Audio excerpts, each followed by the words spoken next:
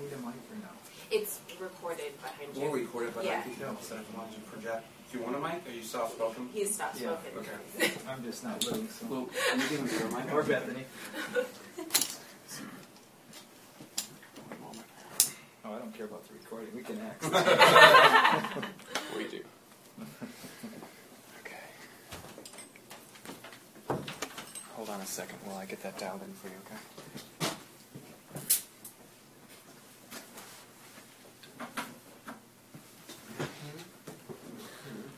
Of course, you can come out as far as you want. Okay. Yeah, wherever you're comfortable.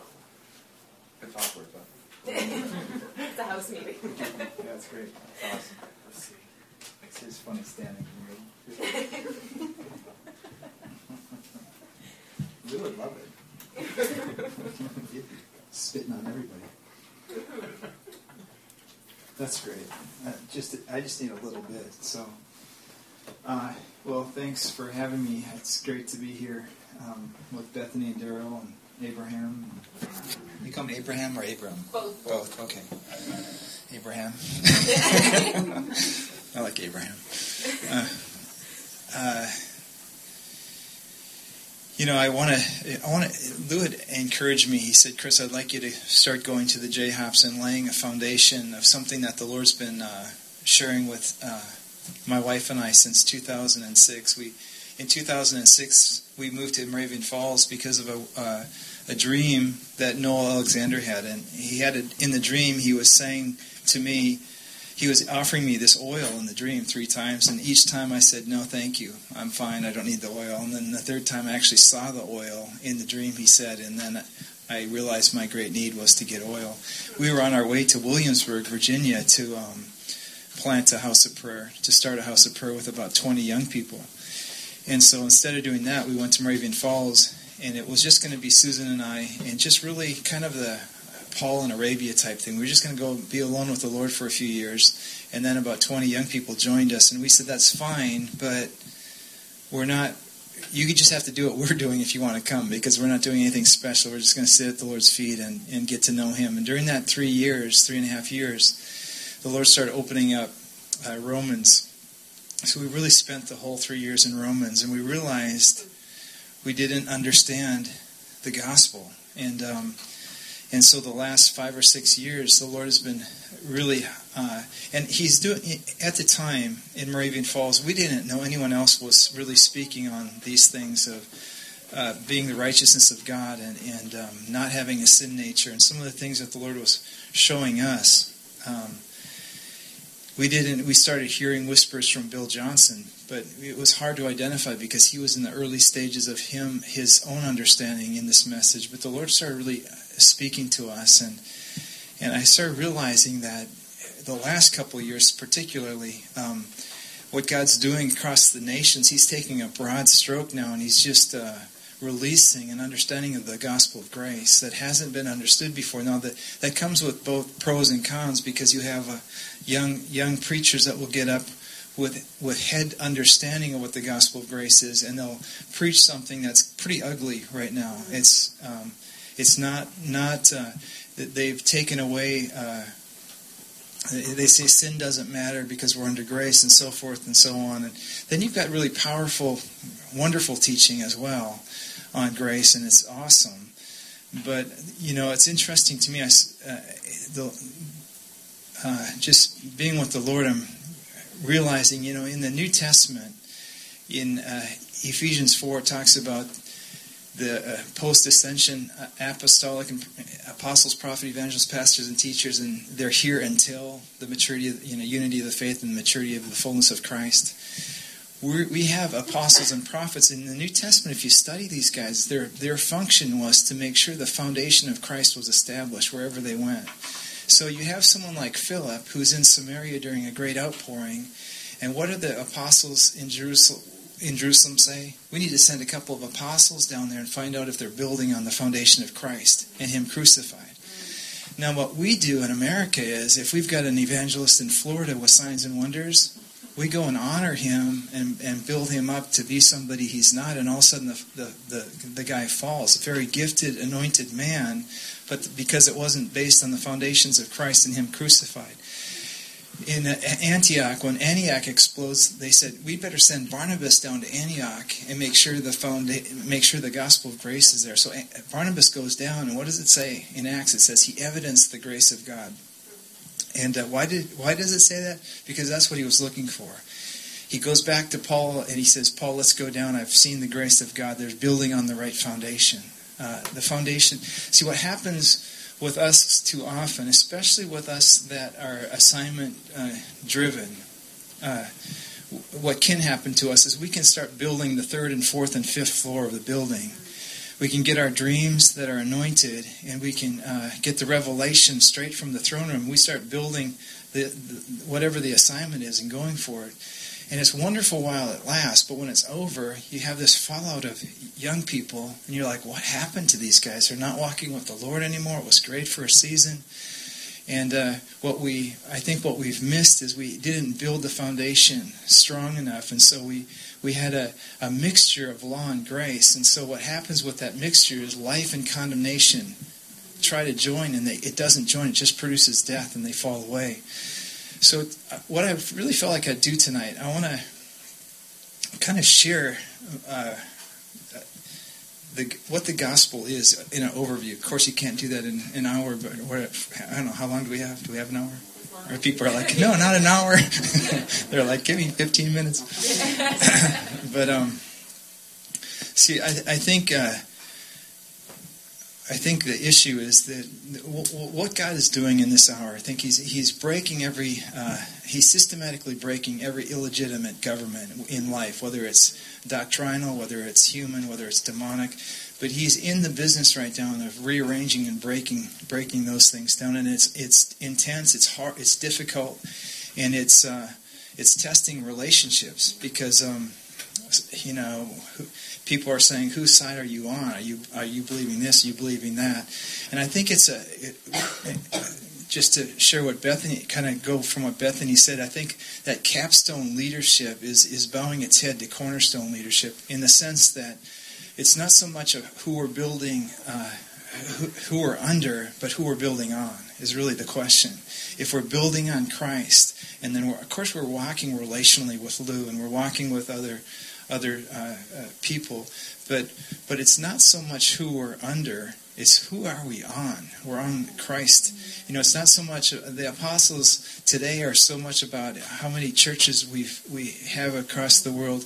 It's not about that. It's about the true apostolic riches and resources are available to everybody, to all of us. That's what God's wanting to see, the very life of His Son. In the New Testament, we've got three Old Testament figures, men who are more than anyone else in the New Testament is referred to more and more most often. Obviously, that it's Jesus, of course. Okay, Old Testament, Moses and Abraham. And I want to look at these three guys because if we don't understand the three main covenants, there's you could argue there's 7 or 8 covenants in the Old Testament.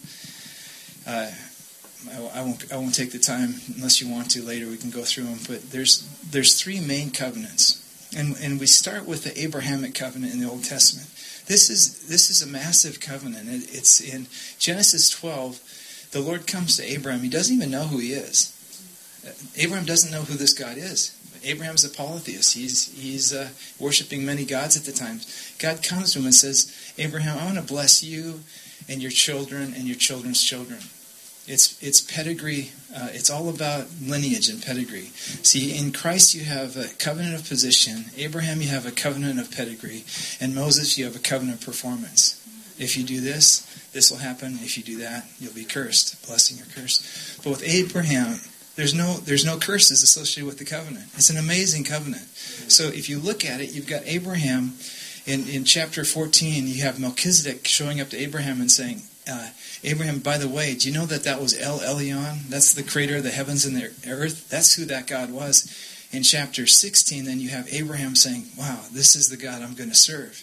And then you have chapter 17, and you have, chapter 15, you have Abraham believing God and becoming righteous. You have Abraham at 99 years old, and God institutes circumcision with him, which that alone shows us the Bible's inspired, because Abraham did not come up with that at 99. Say, hey, let's have a men's meeting. I got a great idea. He did not want to do that. That was definitely God inspired. But it was a prophetic declaration that there'll be no flesh between us and God. There'll be between our intimacy, there'll be no flesh. It'll be not only prophetic, but it was practical. I think every time the men, because in the Old Testament, the men received the inheritance, and the men daily would know, I am a son of Abraham. This is who I am. I've got a sign. It says it was a sign. Circumcision was a sign. Just like the same word it was used to Noah. So the men said, you know what, I'm a child of Abraham. The blessing is on me and my children's children. Every day they would see that sign. They would know. So it's not just prophetic, but it's very practical in nature too. So you've got a very interesting journey with Abraham. You got to love this journey. In chapter 20, he's traveling on his journey in Genesis 20, and he stops in Gerar, whatever it is, the king of the Philistines, Abimelech, and Abimelech sees Sarah, right?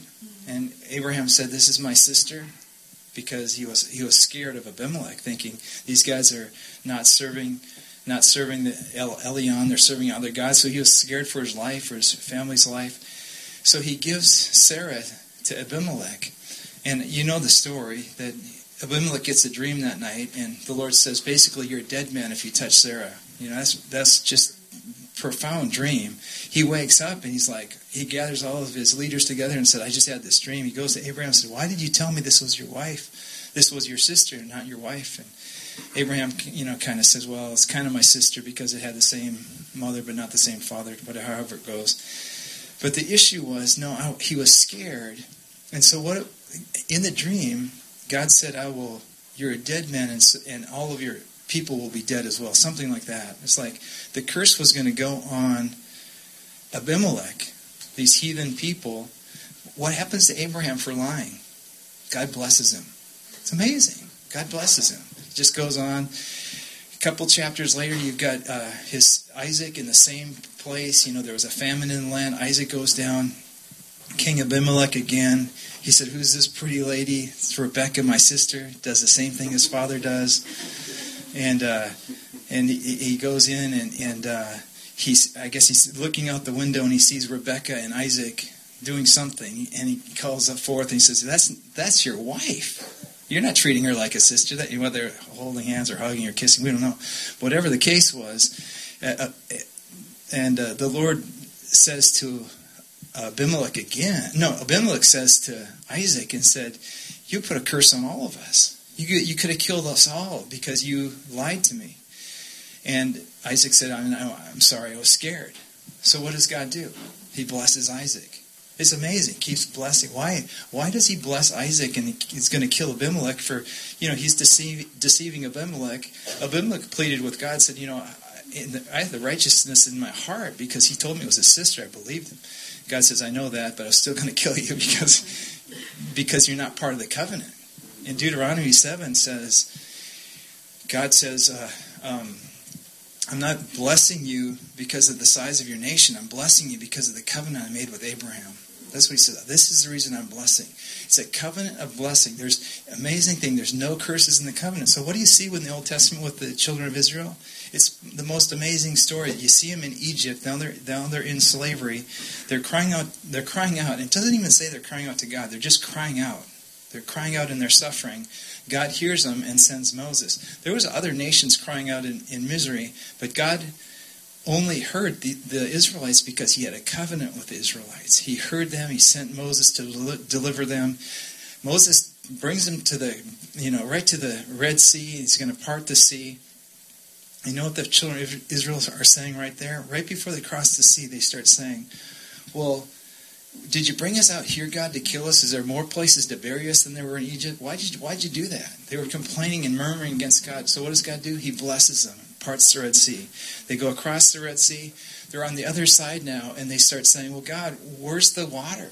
We're thirsty. You're murmuring and complaining. So God, what does he do? He blesses them. He gives them water out of a rock. They start saying, God, there's no food here. So he blesses them with food. He keeps blessing them and blessing them and blessing them, even in their murmuring and their complaining. It's the most amazing story.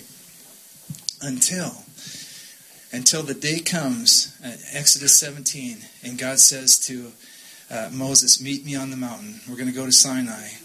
And what happened was, the people of Israel started saying, we don't believe that God's good anymore. Our hearts have been, and God says their hearts have been hardened. They said that he's not good. So God says, okay, fine, we'll change the covenant. You're saying I'm not good. You're saying you've hardened your hearts.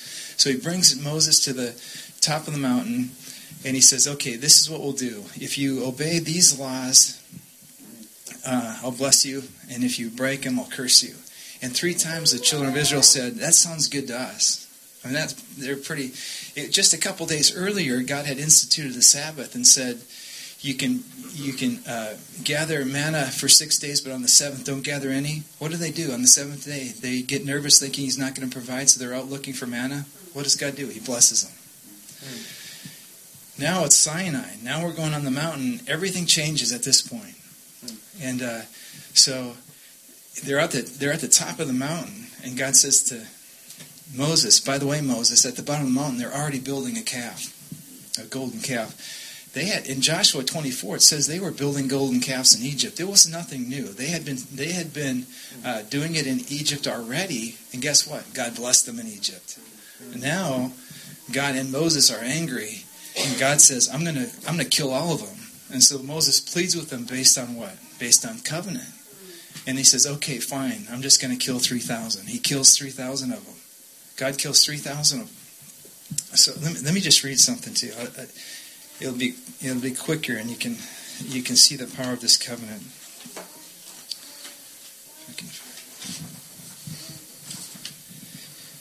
So here's just a series of things that happens right after Sinai. The glory descends on the tabernacle. They start complaining. God sends fire from heaven and kills many of them.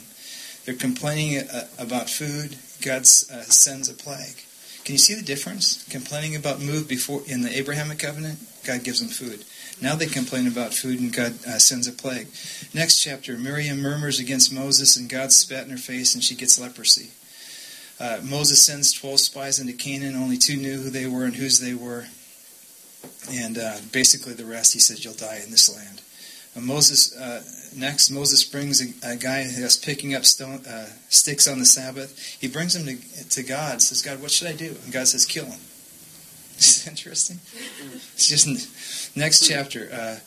Korah incites 250 leaders to oppose Moses, and God swallows them up he opens the earth, swallows them up, and burns them with fire. Next chapter. The people are complaining and saying, Moses, it's your fault that these leaders died. Moses doesn't say he's sorry, but God kills 14,700 people because they're complaining against Moses that day. And you see, it just, you start asking the question, is God schizophrenic? What's going on here? It's like, one day you're blessing everybody, next day you just sneeze and he's killing you. It seems like it. But see, it was that God was basing one covenant on pedigree. If you're born of Abraham, you're blessed. There was no curses associated. The covenant now changes to the Mosaic covenant, and if you do anything that he says don't do, you're cursed. It's part of the covenant. The Mosaic covenant was never to bring anybody never to make anybody righteous. We know that. It was a tutor to bring people to Christ. The Mosaic covenant was basically to bring people to an end in themselves, saying, we can't do this. We need somebody else. So we know that salvation was always by grace through faith because of Christ. Whether you're under the law or whether you're in the New Testament or before the cross, by faith. It says Abraham was saved by faith. Everybody was saved by. If you're under the law, you weren't saved by the law. You were saved by faith. That's why David could dance before the Lord's presence and not get killed, because in Galatians 3 it says that the Abrahamic covenant continued even during the covenant of the law. So if you chose to stay under the Abrahamic covenant, you could move into relationships away from the law. It's very interesting.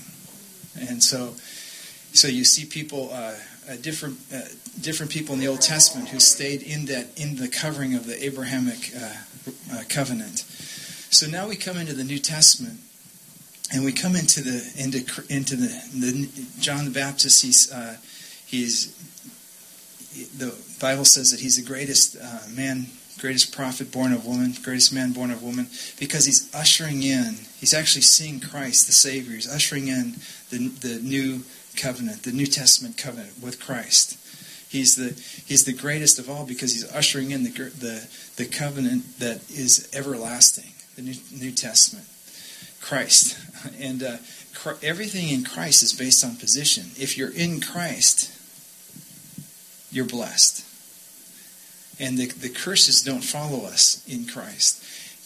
In Hebrews it says the law was old, weak, useless, and obsolete when Christ came. Now we're in an everlasting, eternal covenant of favor with God. Now, it doesn't mean there's not reaping and sowing, and it certainly doesn't mean that sin doesn't matter. Sin always matters because it always causes death and destruction in yourself and in relationships. And this is where I think that... Hold on a second.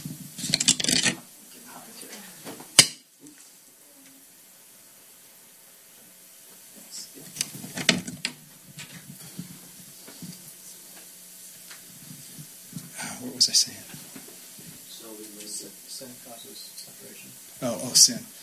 Yeah, so I for instance, for me, in a marriage relationship, if I am entertaining some critical thoughts, or if I've moved into some judgments in my heart, what happens is when Susan comes home, and though I haven't said anything, I'm irritated. I'm releasing death in the house because she's like, Chris, what's going on? Nothing. Nothing. I'm fine. Leave me alone. It's like, okay, I will leave you alone because you're just releasing death. I'm like, okay. Sin always matters. It's like, it's Romans. We no man lives unto himself.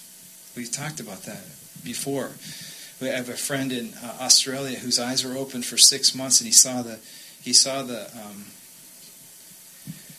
spirit realm. And so he said everyone had colors, fragrances, and vibrations. And so if you'd wrapped yourself in faith, you had this blue color that wrapped yourself in. And in Isaiah, it talks about the garment. The clothe yourselves in the garment of praise and so forth. It's literally clothing. He said people that have given themselves to jealousy and competition, they had dark colors, and they had odors released from them. I remember John Wimber talking about this when he was living. He would look at people and say, I know what they're doing in their life by what I smell on them. It was very interesting. But my whole point is that as we clothe ourselves in Christ and we give ourselves to faith, hope, and love, it's interesting to me in Thessalonica, which is the model church in the New Testament. In the first chapter, it says, I know your labor of love, I know your works of faith, and I know your perseverance of hope. And he basically says, this is an amazing church. Paul is basically saying, hey, everybody, look at this church. He goes to the Ephesian church, Jesus doesn't, in Revelations 2, and he says, I know your works, I know your labor, and I know your perseverance. And I have this against you. You've left your first love. Same three words: without faith, hope, and love. What they were doing, it was in their own strength. The Thessalonica church was doing it under the inspiration and unction of the Spirit's direction. And see, what happens is when we start mixing covenants, we start mixing our performance with faith, hope, and love, and we end up with life and condemnation. Because we don't know. Now, is my relationship dependent on not sinning, or is my relationship dependent on being in Christ?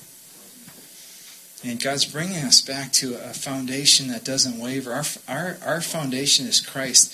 See, there's three components of the gospel. It's Christ. Paul said, I'm going to, to the Corinthians in chapter 3, he said, I can only tell you Christ and Him crucified because you're babies. I can't give you the meat of the word. Christ and Him crucified. It would take us weeks to talk about Christ because you're talking about everything of who He is. He's the high priest. He's a great high priest. He's all these things. And for us to move into to get out of the shallows of our understanding of the gospel, we need to really see Christ, see who he is.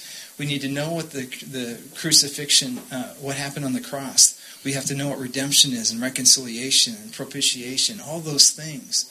They'll give us a foundation of Christ, and knowing that his wrath was fully, propitiation, his wrath was fully given to another. That means we don't get it anymore. Isaiah 54 says, my thoughts towards you are always kind thoughts. Why? Because of Isaiah 53. Because of Christ, what Christ did. Now he's looking at us no longer under the law. When Jesus was on the cross and he said, Tetelestai, it is finished. That's interesting, isn't it? He's on the cross, he's dying for us, and he says, it's finished. But now he still has other things to do. He still has to go and preach to the captives. He still is going to go sit at the Father's right hand. He still is going to do the marriage ceremony of the Lamb with the bride of Christ. There's still things for him to do. But what was he saying when he's saying it is finished? He was saying that the old covenant is finished. The performance is finished. The earthquake comes. The veil is rent in half. There's free access now. No more based on performance. It's based on a new covenant. And this covenant's eternal covenant. And if we don't understand that, what we offer to the Lord is a mixture of our own strength and our own performance. And we can do that even with the elections. We can do that because, and I understand everyone's different in their understanding of the elections and stuff. But we don't.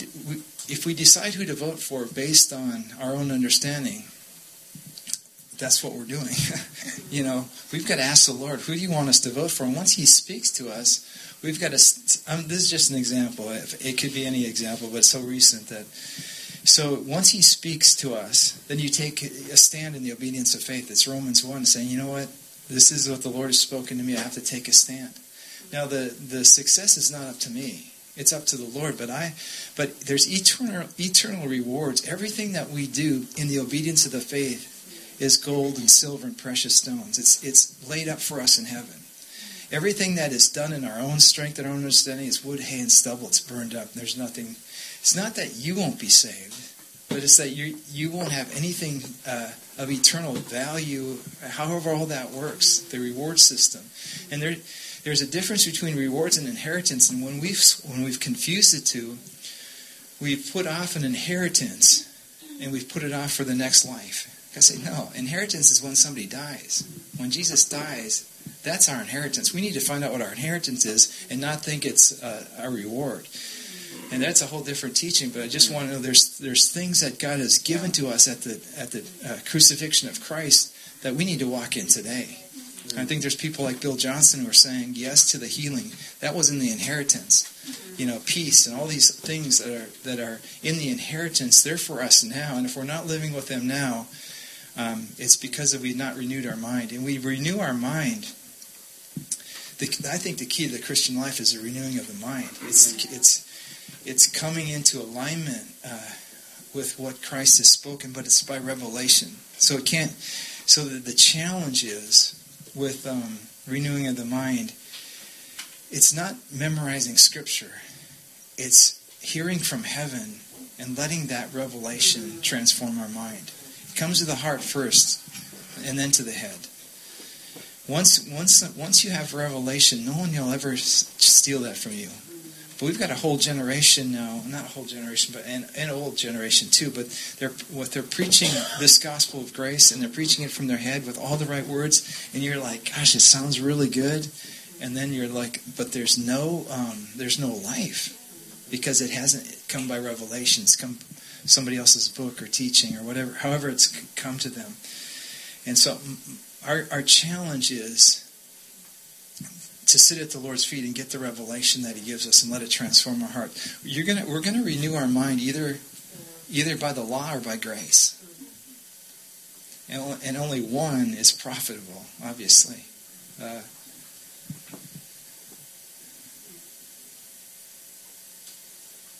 But do you see why God was angry in the Old Testament? That ever puzzle you, like why God could just kill a whole bunch of people. It's not that God changed. God didn't change. He always had righteous anger. But see, God's a God of covenant. And so when he establishes covenant, that's how he governs people. And you've heard people say, well, grace, it's just it leads to lawlessness, and that's really that's just foolish. Grace is a government. It's the Holy Spirit governing us from within. It's the indwelling Christ. We're either a slave to the law or we're a slave to Christ. It's Romans. We're either our master's sin or our master's Christ.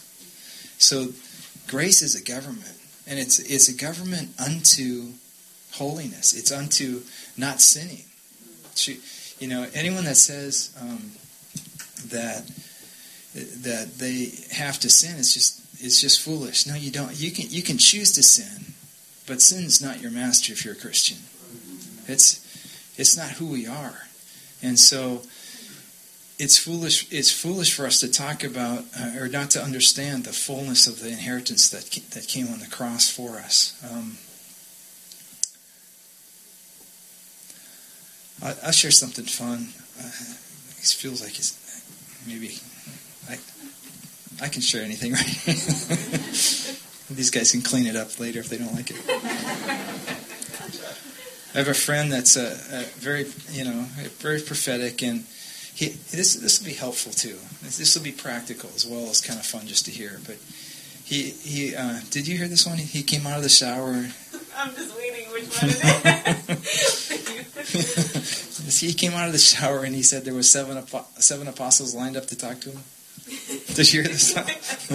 It's a men's meeting, and it was really interesting because I sat down with him and said, "Okay, tell me how that happened." Because for most of us, we don't always. The veil's thin in the spirit realm, and if we don't know what our inheritance is to actually walk through that veil, we won't. It's a renewing of our mind. And so I asked my friend, I said, okay, well, tell me exactly how this happened, because it sounds like you just opened your shower door and there were 7 guys standing there. He said, well, it's not exactly how it happened. He said, I came out of the shower and I had a sense that the Apostle Paul was in the room, just a sense. Like all of us have a sense that there's some heavenly being in the room. And he said, Chris, whenever I get that sense that like this one was that Paul was in the room, he goes, I just stop and I focus in. I just focus in on the Apostle Paul. He said as he focused in, it opened up to him. The vision opened up, and there was Apostle Paul standing next to 7 other apostles. I thought that's more helpful, because if you share it and just open the curtain and they're all there, it doesn't work for the rest of us. We don't usually do that.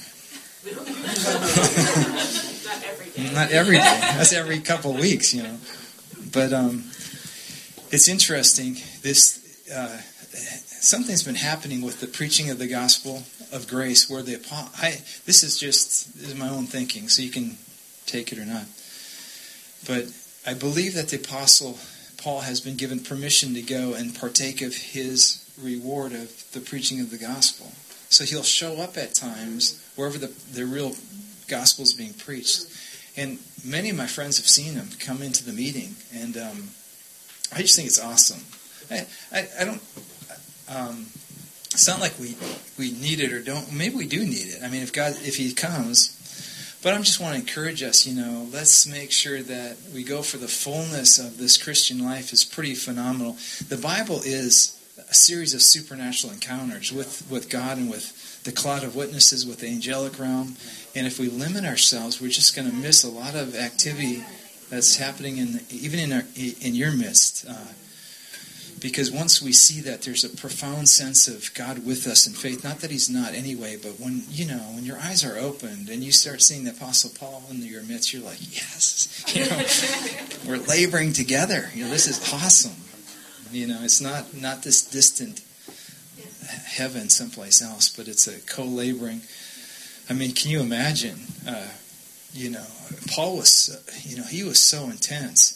In Galatians, he says, okay, he says, you guys started in the spirit, now you've ended up in the arm of the flesh. And he says, throw Hagar and Ishmael out of the house. It wasn't an Israel-Arab thing. He wasn't dealing with that. He was saying law. He was saying throw the legalism out of the house. It cannot coexist with faith. See, in Romans 4, it says faith and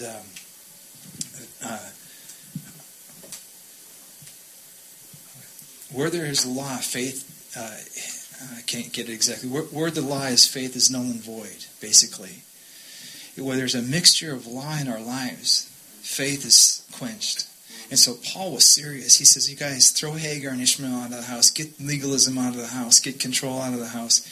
And then he sees, Paul sees Peter, and they're in the same town together. This is a big deal. If two apostles are in the same town, it's conference time. It's the meeting time, and he sees Peter, who's starting to go back under the law, and he rebukes him publicly. He wasn't even teaching something wrong, but he was modeling a behavior that was inconsistent with someone laying the apostolic gospel. And he calls him on the carpet and says, Peter, you can't go back under the law. And in Galatians, it says, the guys are circumcising the young men or whatever, and Paul says, this is a bizarre one. He says, I just wish the knife would slip and you'd cut the whole thing off. That's what he says. That's not even doing that's keeping it in context. Have you read that one?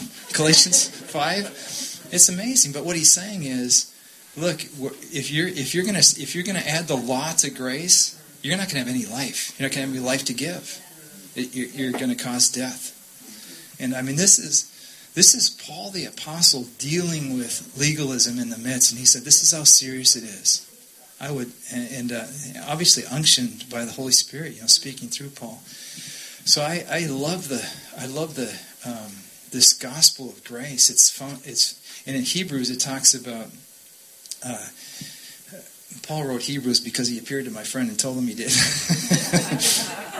I believe it. Yeah, he really did. We were having a discussion about it.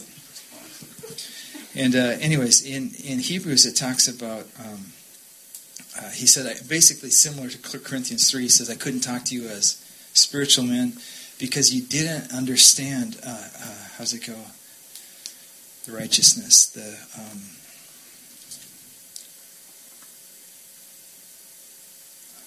just lost it.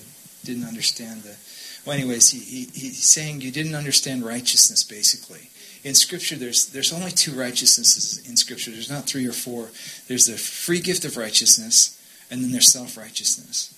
And you can boast about self-righteousness if you want to. I fasted more than you all. I prayed more than you all. It gets you nowhere. I'm saying you can do it. But you can have a little bit of people like you on earth, but in heaven it's just wood, hay, and stubble. But there's a free gift of righteousness. And Paul said, because you didn't understand righteousness, I couldn't treat you as spiritual men. I couldn't. You didn't receive the meat of the word, is what he was saying. I couldn't give you the meat of the word. And what I'm realizing, for me, both my grandparents came to America from Sweden, and so we grew up in Minnesota with very strong Swedish lineage line. And in our culture, and maybe I don't know, in different cultures here, maybe some can relate to this, but if my gram asked me if I wanted something to eat, I had to say 3 times, no, I didn't. Do you guys have that? No. I would say, no, I'm fine. I don't really need anything, Graham. And then she would say, oh, Chris, I just baked it fresh this morning. And I'd say, no, that's fine. Then she'd say it a third time. She says, oh, it's the best bread I've made. I said, okay, Graham. And of course, we knew we were going to eat the first time she said it. But I had to go through this process. Because being Swedish, that's what you do. You go. Back in the day when we drove to the gas station, they used to actually wipe your window, and they would ask you, would you like your window wiped? And I would say, no, I'm fine. And then they'd say, well, there's bird droppings. And I'm saying, no, I'm fine. He says, well, look at that one over there. Okay, go ahead. And they do it. And you knew you were going to do it the first time anyway. But my point being this. Any other culture like that? Yeah. Well, what happened to me was I became a very bad receiver. And so we would do, if you ask my wife, she stopped counting when we moved 23 times many years ago. She said, Chris, I just quit counting. most of those times, unless it was in a covenant community, it was just me moving everything, all and the refrigerator didn't matter because that's who we were. We didn't ask for help because that's what my father modeled. It's terrible, but it's what we did. Then when I'm in Moravian Falls and I'm in Romans 5, it says the gift through the abundance of grace and the gift of righteousness we reign in life. I'm thinking, wow, through the abundance of grace and the gift of righteousness, 2 free things is how we reign in life. I'm thinking, no wonder I'm not reigning in life because I'm working so hard. Now I've got to learn how to receive. And I think for most of us, the enemy comes in, and if he can prevent us from being good receivers, he prevents us from reigning in life because they're free. Grace is free, the gift of righteousness is free, and that's why it's so important for us to sit at the Lord's feet and just receive, because it's through those things that we reign in life, not through my strength, not through my zeal and hard work, but through His grace, His righteousness. And I think that's our challenge, is to be really good receivers. And so I've started just practically, when people ask me if they want to give me something, I just say yes automatically now, whether I want it or not, just because I want to start receiving. But it's interesting. When I went to Moravian Falls, do you remember the dream? Noel offered me 3 times for oil, and each time I said, no, I'm fine. That was a lot of that was cultural for me. I was like, no, I'm fine, Lord. I remember when I first got saved telling the Lord, I just want to work for you, but I'll enjoy you in heaven. I'll enjoy friendship in heaven. Just the opposite of how this covenant works. Covenant of intimacy, relationship. Anything that's not birthed out of intimacy and relationship is human effort. And it goes back to Paul saying, it's worthless.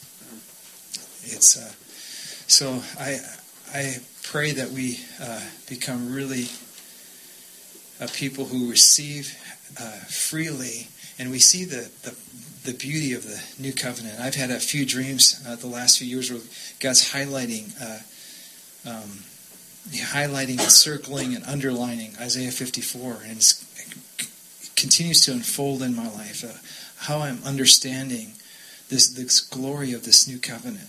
And he says in Isaiah 54, I remember as in the days of Noah, when I made an oath with Noah. I never understood that before, but he reinstituted the Sabbath with Noah. And you know what Noah, when he offered a sacrifice to the Lord when he landed, you know what the Hebrew word is? Odor of rest. Odor of rest. Isn't that amazing? When the odor of rest hit the nostrils of God, he said, I love, I'm not gonna destroy man again like this. Anyways, we could talk about the Sabbath, but it's us not working but receiving, not doing it in our own strength.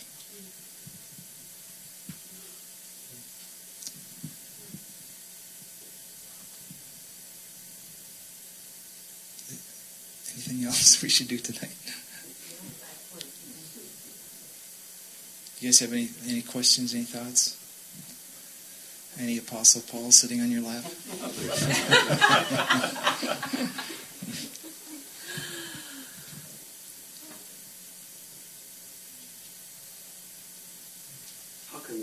How do you read the Old Testament today? How do I read it? Yeah, because you talk about so much covenant. Yeah. The Old Testament. So when you read the Old Testament, what kind of eyes you look into that? Well, what's really helped me, and it's helped me to understand that that we totally reject the Old Covenant, but we embrace the Old Testament, because in the Old Testament, there's 7 covenants. 2 of them are works, and 5 are grace. So for me, I totally reject the Mosaic covenant, but I totally embrace the Old Testament. If that makes sense to you, because the Lamb of God that was slain before the foundation of the earth is when Jesus was on the road to Emmaus, he's just revealing Christ all the way through Genesis to Malachi, and so I think for me, what I've come to realize is that they're irreconcilably different, the covenants, and I've got to totally reject one and totally embrace the other. And in that total embrace, it's a radical repentance. And in the Greek, repentance means to change your mind. Not your behavior, but your mind. If you change your mind, your behavior changes. So I think I've actually fallen more in love with the Old Testament because I'm starting to understand it. I'm starting to understand why God did the things He did in His anger, and this Abraham thing is just amazing to me, because these guys, just blessing. I'm thinking God is amazing, and so when He never wanted to give us the law, but because of the hardness of the heart and because they said He wasn't good. So yeah. But also, in answer to that question, it does, see, when Jesus and Adam were both born under covenants of law, and so Jesus at times was speaking, and you have to discern, is He talking about the law or is He talking about grace? The rich young ruler comes to Jesus and says, what must I do to receive eternal life? And Jesus says, go and sell all you have. It doesn't make sense. You don't have to do anything to get eternal life. You just have to believe. But Jesus says, go and sell all that you have, knowing that's not going to give him life, but knowing He's not going to do it and it's going to drive him to Christ. So reading the Scripture, it's like, okay, we have to understand, why did Jesus say that? Well, because He knew that the only thing that this young man would identify with was failure. And when in his failure, he had come to Christ. I believe that young man came to Christ. But he had to go through that pain first, and just that great despair.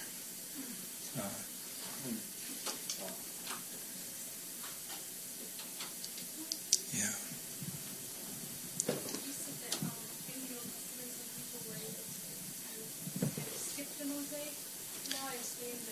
Yeah, they were able to stay under the covering of the Abrahamic.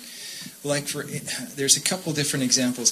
David is a great one, because he should have. Him and his group should have been killed when they were dancing before the Lord and before the ark. But David had a sight of Christ. See, if God has given you eyes to see something, that's an invitation for you to enter into it. And if you can enter into it, you can have it. So Enoch in the Old Testament, with the sin nature, right? Because Christ hadn't died on the cross yet, he goes translated straight to heaven. That's impossible without a new birth. Enoch had a New Testament conversion in the Old Covenant because he saw something. He saw the Lamb slain before the foundation of the world, and he entered into it by faith, and God took him straight to heaven. So there's people like David and Enoch, and one of the high priests in Zechariah, he was before the Lord with a dirty garment on, and God didn't kill him. Should have killed him according to Leviticus 19 or 20 or whatever it is. So, yeah, it's very interesting. But Moses is a great example. Moses is on the mountain. God's giving him the law. Moses is face to face with God, and why could he do a face to face with God when everyone else had to? It was just the high priest, because Moses stayed under the Abrahamic covenant. He's like, I'm not interested in this new covenant. So, God always wanted people to stay under the Abrahamic covenant. It's a covenant that remained in Galatians. If you read chapter 3 of Galatians, you'll see it. Even during the Mosaic covenant, those that had eyes to see could stay under the Abrahamic blessing covenant. It's a pretty awesome chapter.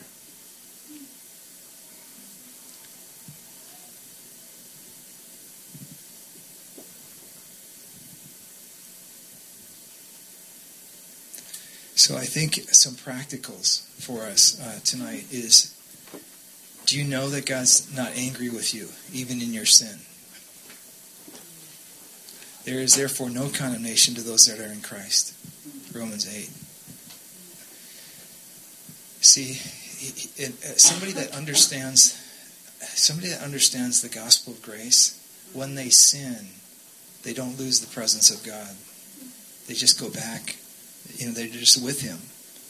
And I think if we don't understand what happened on the cross, we live in condemnation. We live in guilt and shame, and we think, oh, the wrath of God's against me. No, the wrath of God's, anything that was placed on Christ will never be placed on you.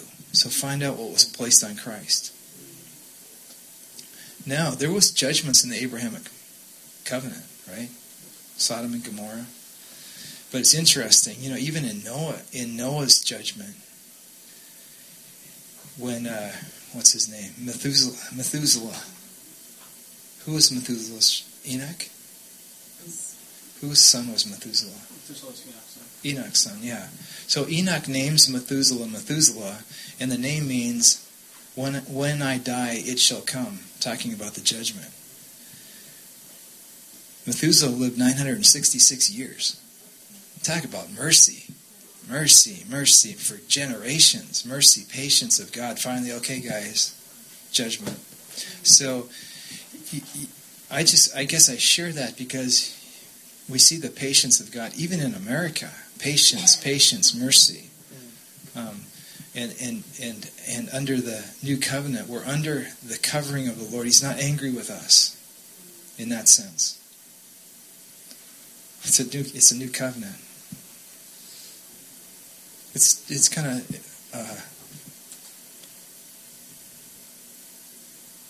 but we, obviously we reap what we sow, and we've got to come to terms with what's happening on those outside of Christ too.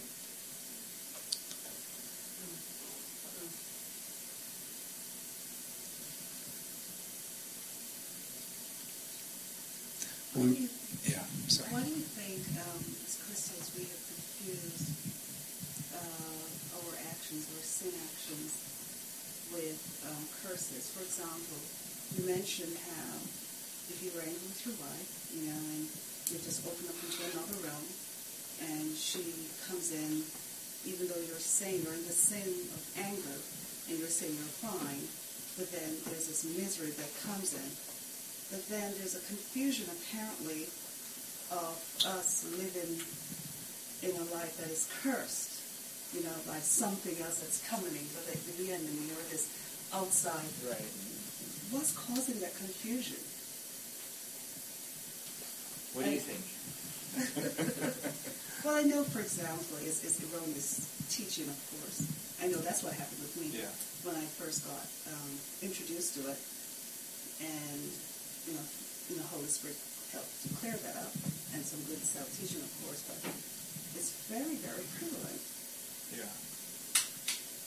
I do think it's the renewing of the mind.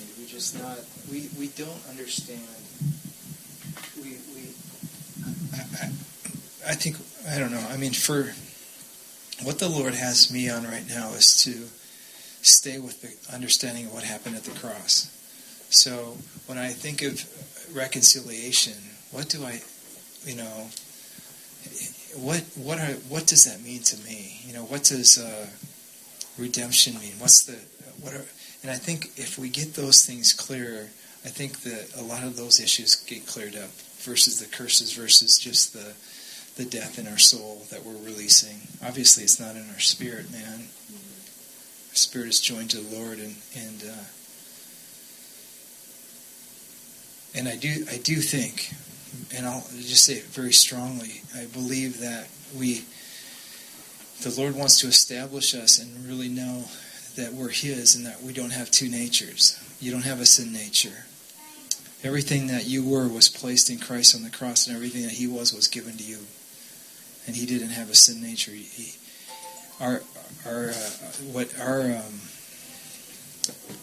We're new creations in Christ, completely. Doesn't mean we can't sin. We can sin, but that's not who we are.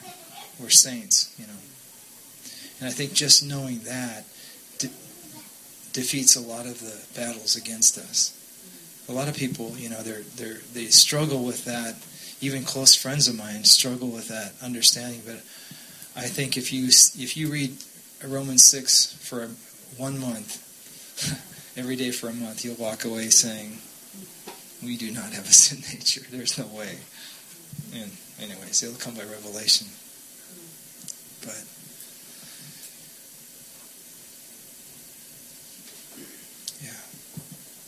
Is there anything else that we... I just wonder if you pray, like, corporately for the group of us. I just know because I have so many individual conversations. I don't know if it has to do with the large campus population and some of that, but I know that there's a lot, just like you addressed, which I think we address frequently here, is the issue of true versus false grace. Right. And one thing that I really want to point out is that as Chris is addressing what true grace is, the testimony of Chris's life even, and just because I know him personally, I think I think some of the students wrestle through is that feeling of when grace is taught, and it's taught under the false light of somehow it's a license to sin and it's a cover-up, versus an empowerment.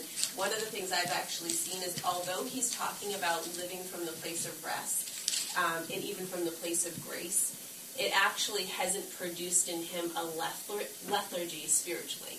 It hasn't produced I don't know if that makes sense. It hasn't, like I'll use even just praying for the nation.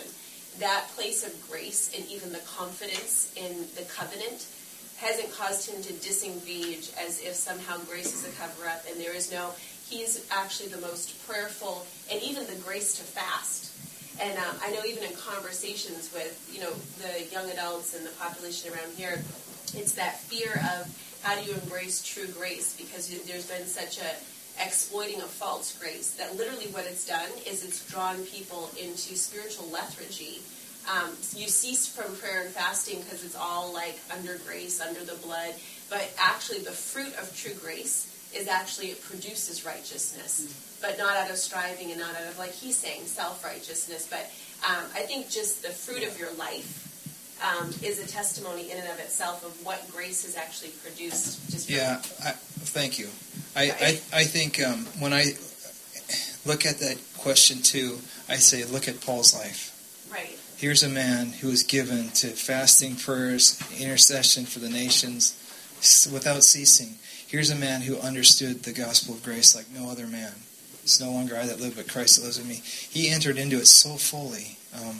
But here's the interesting passage in 2 Timothy 2. It says, nevertheless, the solid foundation of God stands, having this seal. Here's the seal of those that understand the gospel of grace.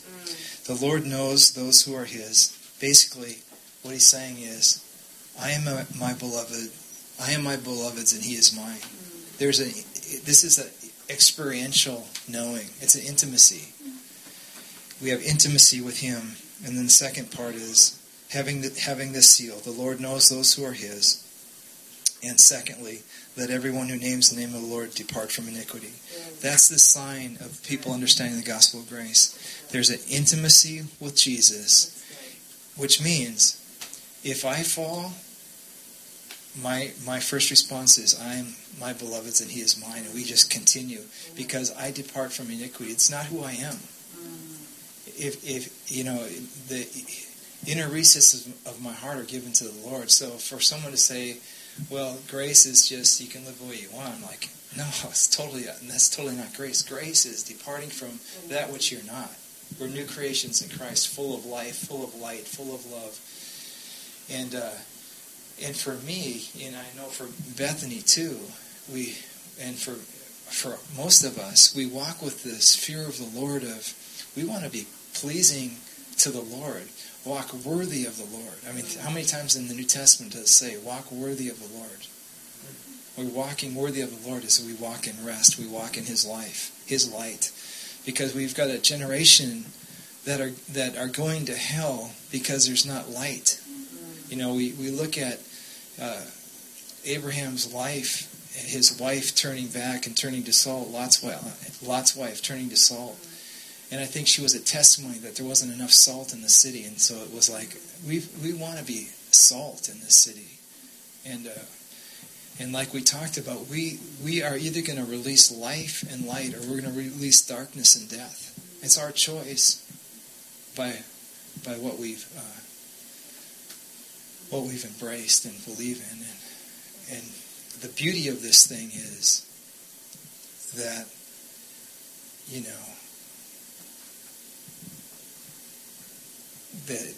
there's an endless dimension of intimacy with the Lord.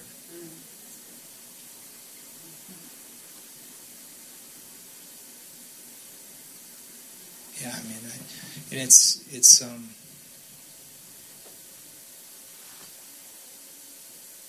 well, sometimes I have a tendency to tell stories, but sometimes I can distract from the gospel too, because you want to lay the foundation of Christ and Him crucified, but I will tell you a story anyway. So there's this friend of a friend in India. Did you know this one? You probably know this one. So they're two guys are sitting, and they're and I know one of them, and I know the other. I've met the other one, but I know one of them. And they were just having coffee or tea, or whatever they do. And one of them got up and was going to go in the kitchen to get something, so he walked through the wall. He walked through the wall, and then he came back around through the hallway, back into the other room. And the guy I know said, "Oh, Vincent." He said, "Vincent, you just walked through the wall." He goes, "Oh, so sorry, my brother." He goes, God's been teaching me this for the end times, or something like that. He's so sorry, I didn't know I did it in your presence. Yeah. That's awesome. Now, it's scriptural. You know our scripture? Wow. Jesus, they were trying to get their hands on Jesus, and He passed through them. This was not one of these dodges, like we think He's skidding through people. No, it says He passed through them. Yeah. This guy passed through the wall, and he came back around the other side. I just think those things will obviously become more and more common. I mean, our Christian life is a spiritual life, and you read the scripture and you're like, wow, this is incredible. Yeah, I was talking to a friend in South Africa a couple weeks ago. I found a buddy. I'm Skyping with him, and I asked him a question, and he said, "Well, Chris, that question doesn't make sense to us in South Africa because the witchcraft is so prevalent here, and the spiritual realm is so dark, and for you to even ask that question, I can tell you're from the West." I'm like, oh, wow. I love that answer, because it was like you throw out the question. I can't remember what the question was, but what it stirred in my heart was like, we've become so intellectualized that we've killed the spiritual realm. And a lot of you guys are really smart in this room, and that's the challenge, is to be like Paul, who excelled with incredible insight and understanding, and yet he had these encounters where he said, I've been up in the third heavens, and you guys aren't even ready to receive it, so I can't even tell you. I mean, that was Apostle Paul, the most brilliant guy, So he, in Arabia for 3.5 years, I think he learned with this indwelling Christ what was available to him. He says, Galatians 1. Anyways, go ahead. Yeah, that's good. I love stories. I'm trying to think of a recent one. We were just in a meeting, and just a couple weeks ago, and one of our intercessory friends, it was really interesting. I started talking about Paul, and she says, "Chris, right before you talked to Paul, he was standing next to me, and I was wondering, why is Paul here?" And then I said, "Paul is coming to the meeting," or something like that. It was like 2 seconds before I said it. I didn't see him, but she did. I want to. And it's obviously it's all about Jesus, but with it all being all about Jesus, we have friends that are the cloud of witnesses. It's the last chapter in Revelation. John. This guy bows down to John, and John bows down to this guy, and the guy says, "Don't bow down to me. I'm one of your brothers, the prophets." John thought he was an angel. So I love to be stirred in the unseen realm as well, and I like what my friend said, though. He said, "Chris, when you have a sense of something, don't just say that's a blessing, but tune into that sense and see if God will not open it up, because He will." God's inviting us into those realms, but we have to say yes to the burning bushes, and we have to turn and face them and move into them. So, amen. Oh yeah. Let's end in prayer. Father, we thank You for the gospel of grace, Lord. We pray that we would be a people, this J-Hop here in Boston would be a people that we would say, God, we are beloveds and you are ours, God. We're known intimately by you and we know you intimately, and we would depart from iniquity, Lord. That would be the seal of this gospel, Lord. God, we pray that you would open our eyes to see. We pray for revelation, God, our great need, Lord. God, that you would reveal yourself to us.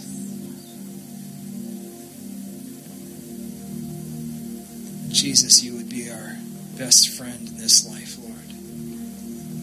We would long to be with you every day, God. We pray for hunger, Lord.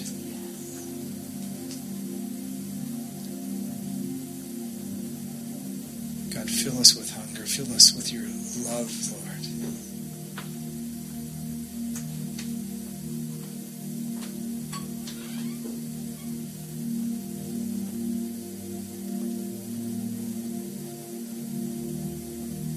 God, I pray for tonight, Lord. I pray that there'd be encounters tonight, Lord. I pray for revelation. I pray for dreams and visions.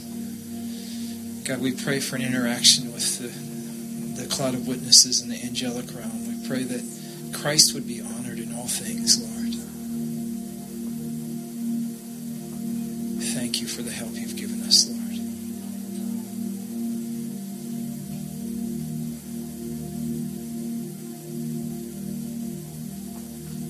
God, we pray that the manifest presence and glory of Jesus would be so strong in this midst, God, that the city couldn't stand not to be near it, Lord. God, manifest Christ, Lord. Manifest light and life and love, Lord. We're amazed, Jesus, at you, that people actually loved you. They liked you, and they don't like us, God. We say, God, we want to be loved and liked. Not by the religious, God, but by the hurting, Father.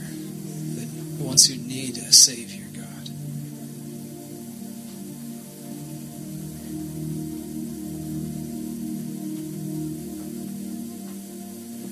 We say, God, all the promises are yes and amen over J-Hop, Lord, over Bethany and Daryl's life, and over everyone's life in here. God, we say, let every promise, every prophetic word, every dream, let it come to pass quickly, Lord. God, we pray for release of the finances, Lord. That's our inheritance, God.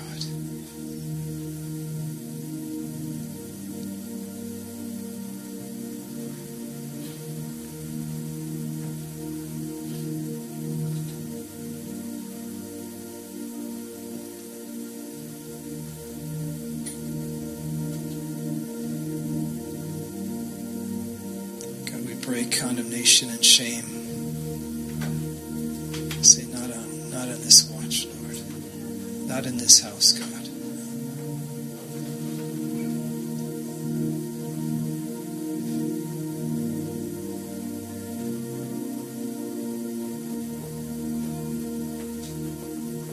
In Jesus' name.